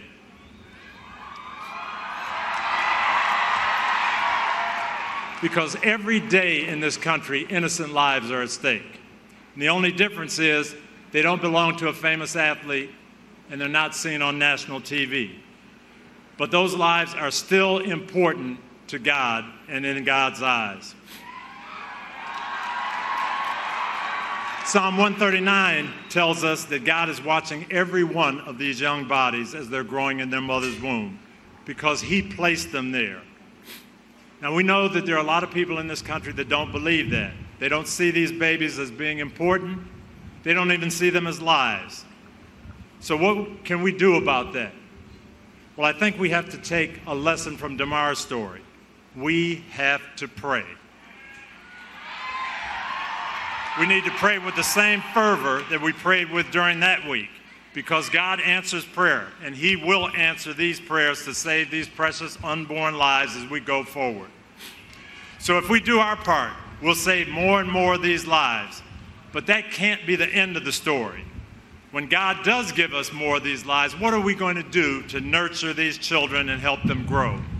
Please welcome my wife, Lauren, as she gives you some answers to that question. That's awesome. Now, he got criticized for that speech, not because of the words, but because it was easy for liberal media to just say, can you believe he invoked Damar Hamlin? Yeah, I can. And it made perfect sense. I don't understand. I'll never understand why we celebrate murdering babies. I'll never understand it. You can. That's your deal. I don't get mad at anybody. I'm not the Indy star. I'm not going to go personal and call that man right there ignorant. Tony Dungy is a lot of things, but ignorant ain't one. And if you don't like him because he sent a tweet, that's a you problem. But I stand with Team Dungy. I stand with Team Dungy and the work that he has done as a human being, the work that he has done to promote fathers, the work that he has done to just be a shining light and an example. I don't stand with Little Ryder from Indy Star or Deadspin or Washington Post or Dave Zirin or any of these guys that call him names. I don't stand with you. You've shown who you truly are. You got your audience. You got your clicks. People said, yay, rah. You're right. But I got to tell you, good for you. Hope it's worth it. All right. John Rahm, ladies and gentlemen. Those of you that follow golf know the name John Rahm. All John Rahm has done on the PGA Tour. Stock up. John Rahm has won the first two tournaments that he has played in all year. He's won the last two. John Rahm, like in his last 5 tournaments, has won 4 of them. Now, golf is the perfect Sunday afternoon I'm going to fall asleep show. It's awesome. But I like golf. I like playing golf. In fact, now that I don't have an afternoon show, I can't wait to play golf every day. And I'll bet anybody, anything, anytime on golf. I will. Because it's the only place that I personally get to compete. I grew up all day, all life, all year, all month, all series, whatever, competing. I did. You don't get to compete when you're 60 and months. That's why I'll bet anybody, anything, as long as it's fair on the golf course. I know we don't know this, and maybe I'm not complaining, but Damar Hamlin, certainly a great story. But did you know that a former Chiefs running back named Peyton Hillis, a former great Chiefs running back, saved his family from drowning and ended up in ICU? Does anybody know this? Does anybody even care? I understand Damar Hamlin, big story, NFL, but Peyton Hillis is a true American hero. Peyton Hillis went in. His kids were in trouble. So what did Peyton Hillis do? He did what most of us would think that we would do. We would go in and save them. Peyton Hillis has been discharged from the hospital. Peyton Hillis, again, was in ICU. He reportedly rescued family members during a swimming accident. The amount of love and gratitude I have for this incredible team that took care of Peyton is indescribable, his fiancée, Angela Cole, said. You all work like the perfected machine, which each and every one of you so kind, so attentive, so caring. He'd been hospitalized since January 4th when he went in the water off the coast of Pensacola. 4 people, 2 adults and 2 children, were struggling in the water when a bystander helped them get out. It was Peyton Hillis. He was on a ventilator in intensive care. That's a hero. That's an American hero. That's an American hero along the likes of the assistant trainer that went out and saved the life of Damar Hamlin. We got heroes every day, and guess where they ain't? They ain't in the media writing hit pieces on good men. They're not. Those guys are punks. Peyton Hillis is a stud. Ladies and gentlemen, let's give a massive stock up to the offensive line, ladies and gentlemen, led by the great Teddy Karras Jr. I've talked about him numerous times, of the Cincinnati Bengals. Look, 172 yards rushing, an average of 5.1 yards per carry. Now, Joe Mixon carried the ball 20 times. He gained 105 yards. I'm no mathematician, but that's 5.3 yards a carry. Pretty good. Pretty good. 173 yards. Now, only 1 sack of Joe Burrow for 2 yards. I don't even know if it was a sack. Maybe he knelt down. But you got to give great credit to the offensive line. Much was made early in the year of this offensive line, but smart people understood, hey, you got to understand something. Offensive lines take a minute. They do. That taking a minute is now dominating 48 minutes, or however the hell long an NFL game is, 60 minutes. That's right. It's dominating. It went into Buffalo on a snowy day where offensive line play was going to be at a premium and dominated. Congratulations, stock up, offensive line, Cincinnati Bengals. Let's go with stock down. You know, we saw this when the idiots were rioting in the streets way back. But the other day, bigger idiots, Antifa, decided, well, one of their own shot at a cop, ultimately got shot and killed, and that's a good time to try to burn down Atlanta. This Antifa group, as you know, is a bunch of little scrawny white dudes that wear masks and carry big guns. So they started blowing up everything. For some reason, ABC News described it as this. Let's go to the ABC News video.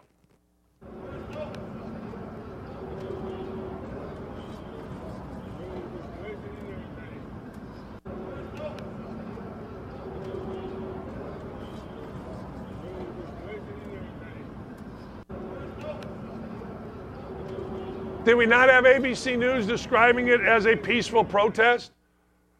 ABC News described this as a peaceful protest. Peaceful protest? Cars are on fire and it's a peaceful protest? I don't think this is very peaceful. I don't think there's anything peaceful about it.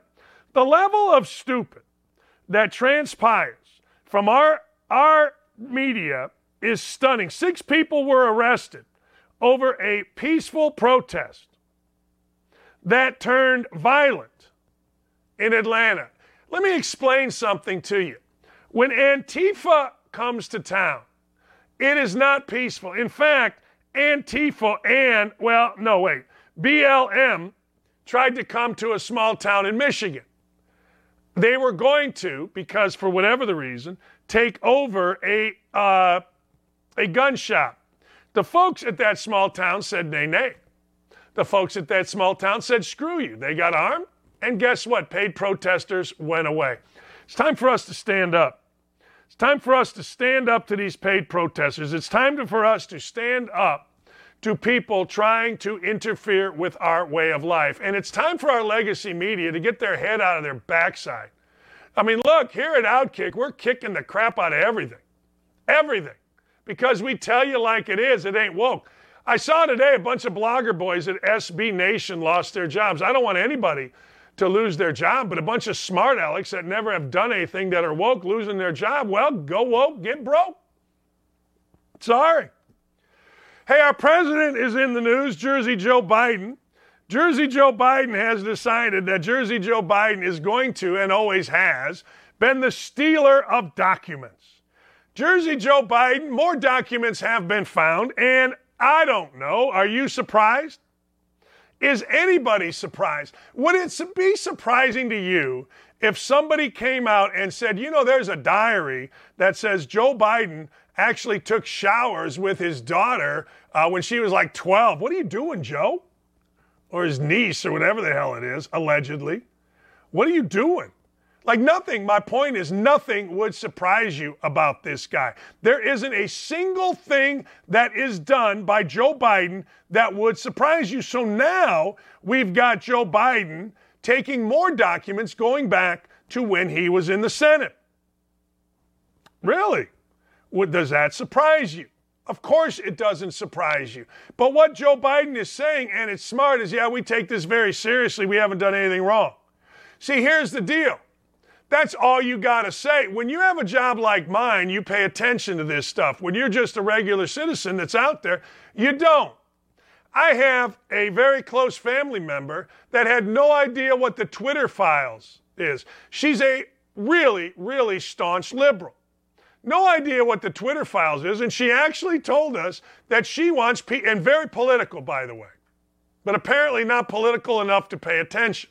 She told us, quoting, I want Jib, whatever his name is, Buttigieg, to be the president. Really? Why do you want Pete Buttigieg to be the president? Well, he seems really smart. Really? That's why you want somebody to be the president? Now understand, this is a person that'll fight you. This is a person that called me Donald Trump one time. See, I learned not to be, I love my family members, but I learned that people don't really pay that much attention. They don't. And they really only pay attention to what, quote, their side is. So Biden doing this really doesn't resonate with a whole lot of I don't know, normal people. It resonates with people that are actually paying attention. But the problem you have is simply this. The problem you have is the majority of people do not pay attention. They see their side and say, oh, well, this is my side. There is no chance that you could ever vote for Joe Biden if you're paying attention or if you can think for yourself. How about this? Stock down Democratic whip Catherine Clark. I didn't put this on the sheet. Her son was arrested for assaulting a Boston cop during an Antifa rally. Now, this is a woman that said that her children have nightmares about climate change. To your climate change. To your kids. Stephon Diggs. Look, if you're going to be a wide receiver and you're going to be a complete pain in the backside, be original. Yell at your quarterback. Guess what? Stephon Diggs gave him all this. Stephon Diggs, a wide receiver for Buffalo. If you're going to be a wide receiver, be original. Antonio Brown, whether you like him or dislike him, he was at least original. Took off his jersey, went into the end zone, acted like a freaking mental case, and did his thing. Stephon Diggs, there's nothing original here. Stephon Diggs gave it to his quarterback on the sideline, and then he packed up all his stuff. A teammate or somebody had to go get him and bring him back, and then he got all his stuff and left again. Honest to God, what a bunch of whiny little batches. Stephon Diggs, my backside. What is wrong? You know, the world is becoming AAU. We've seen it in the NBA. We saw it this weekend. We see it in the NFL. I didn't get the ball. I'm going to my daddy and my mommy and my cousins and I didn't get the ball, Stephon Diggs. We didn't win. Honest to God, I don't know.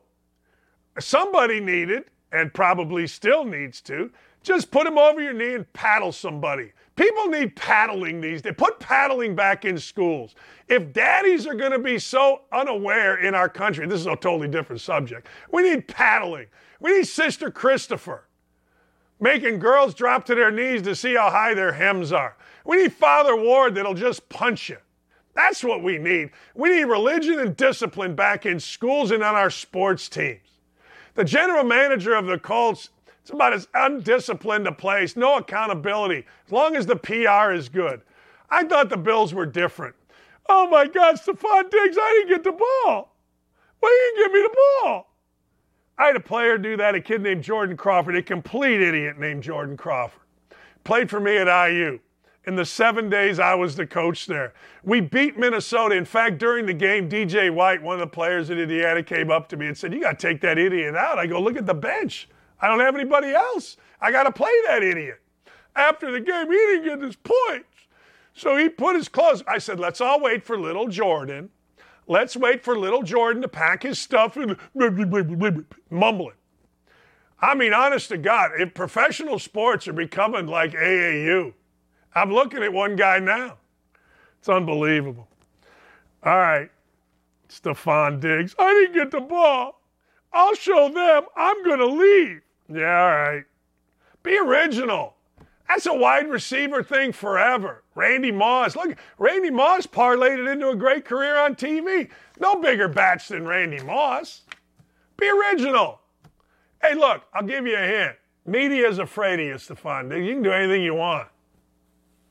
Anything you want. White media, they're not going to say a word. African-American media will have your back. Do whatever you want, but do it original. Let's go. All right. Wokadope, what say you? What do you guys got right now? What do you got? What's going on? This is unbelievable. This can't be right. You have to prove Biden had legal possession. Just having them in your house doesn't cut it. Nothing in the facts indicate Biden had possession of the documents. Man, look, I understand people will defend. Believe me, I do. Nobody understands defending. Hell, I defended Bob Knight for years. I understand it.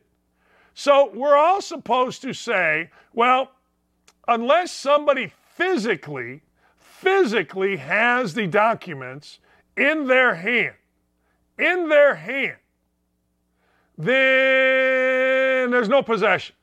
I would argue talking about the documents as being in your garage, knowing where they are, having them, quote, locked up next to my Corvette. If I were on a jury, I would say, well, that's possession. Wouldn't you? Wouldn't you say, listen, that's possession? I don't know. To me it is. Why do we keep finding these things? And why do folks, because I learned in diversity training, you're not supposed to say guys. I ever tell you a story? Nah, never mind. I learned in diversity training, we're not supposed to say guys, we're supposed to say folks. Why do folks in the legacy media not cover this? Why is it a big deal that Tony Dungy sent a tweet? A tweet. But this isn't covered by the same people that are, I think, being incredibly racist to Tony Dungy. A conservative African-American male gets called ignorant. 2022. Anyway, why? Why aren't they covering this? Why isn't this a bigger story? It seems to me that documents are named classified because, well, only certain people should see them. Only people with certain security clearance should see them. It also seems to me that if you are going to take classified documents, they have some importance to you. Now, what a crazy idea. What is the importance? Now, look, I don't pretend to listen to the media. I'm not going to listen to the media, but it's all we got right now. So I hear these are classified documents pertaining to the Ukraine and Russia. Now Joe Biden is the president. What is he doing? Open checkbook to whom? The Ukraine. Joe Biden, allegedly, with his son, made millions, some say hundreds of millions, off of what? Dealings in Ukraine. And somehow, somewhere, there are documents found dealing with Ukraine in his possession. I go back to my original question. Doesn't it make sense that if you are going to take documents, you take those documents that pertain to you and have something of importance to you? Now, here's the question. Why are these being found? Why are all of a sudden these documents being found? And they're being found allegedly by Biden's people. Why? Why are they all of a sudden being found? Is this an orchestrated effort of clarity? Look, we know you're going to find out anyway. Here they are. Doesn't feel like that. Is this a democratic way of, I don't know, saying we're tired of Joe Biden? We know he has dementia. We know he's a liar. We know he cannot tell the truth in public ever. We know that if the legacy media ever decides that they want to actually look and do their job, this whole thing would be over and it may result in Joe Biden being in jail by the end of the year. So they're trying to get Joe Biden out of here? It seems like that. It sure does. That's what it seems like to me, because I don't believe in coincidences when these kind of things happen. I don't believe that it is a coincidence that Joe Biden suddenly, through somebody, somewhere, somehow, it was discovered that he had all these documents that pertain to him. Well, their documents aren't important, really. Then why'd you take them? Just took documents? Just said, I'm going to go home. I'm a vice president. I've been in Congress for years and years and years. I know the rules. Okay. So I'm just going to take a few of these ones that are classified home when I don't have the ability to declass. I'm just going to take them home. Of course, that's not it. I was waiting for 60 Minutes to come back and defend Joe Biden. I was waiting for 60 Minutes to say, hey, this is what happened. That's what I was waiting for. I was waiting for 60 Minutes last night after football. We have the latest. Joe Biden didn't actually take them. Don't play us for fools. Don't play us for idiots. Come on, legacy media. Don't do that. Tomorrow, Fran Fraschilla is going to join us. Fran, who studied politics, I'm not going to put him on the spot because a middle-aged white guy talking politics and working for ESPN going to get you fired quick. I would never put my friend in that kind of position. I remember the memos when Seth Greenberg and I were talking about the debate and making fun of the debaters. I remember the memos. I mean, they weren't the same memos that Jalen Rose got, I'm sure, for lying on national TV. But hey, look, they were ours, and we loved them, and we laughed at them. So Franny's going to join us. Kato, Kaelin, thank you for today. Chad Withrow, make sure that you check out Outkick. Why is this coming on? I didn't ask you, Siri. So, look, Siri just popped on. Did you hear me say, hey, Siri? No. They're listening to us. They're following us. They're watching us. I don't know what you mean by. I didn't ask you, Siri. Siri just popped on. Did you hear me say? See? Now you're listening to us. The following. See? Siri all of a sudden's listening. Get off here, Siri.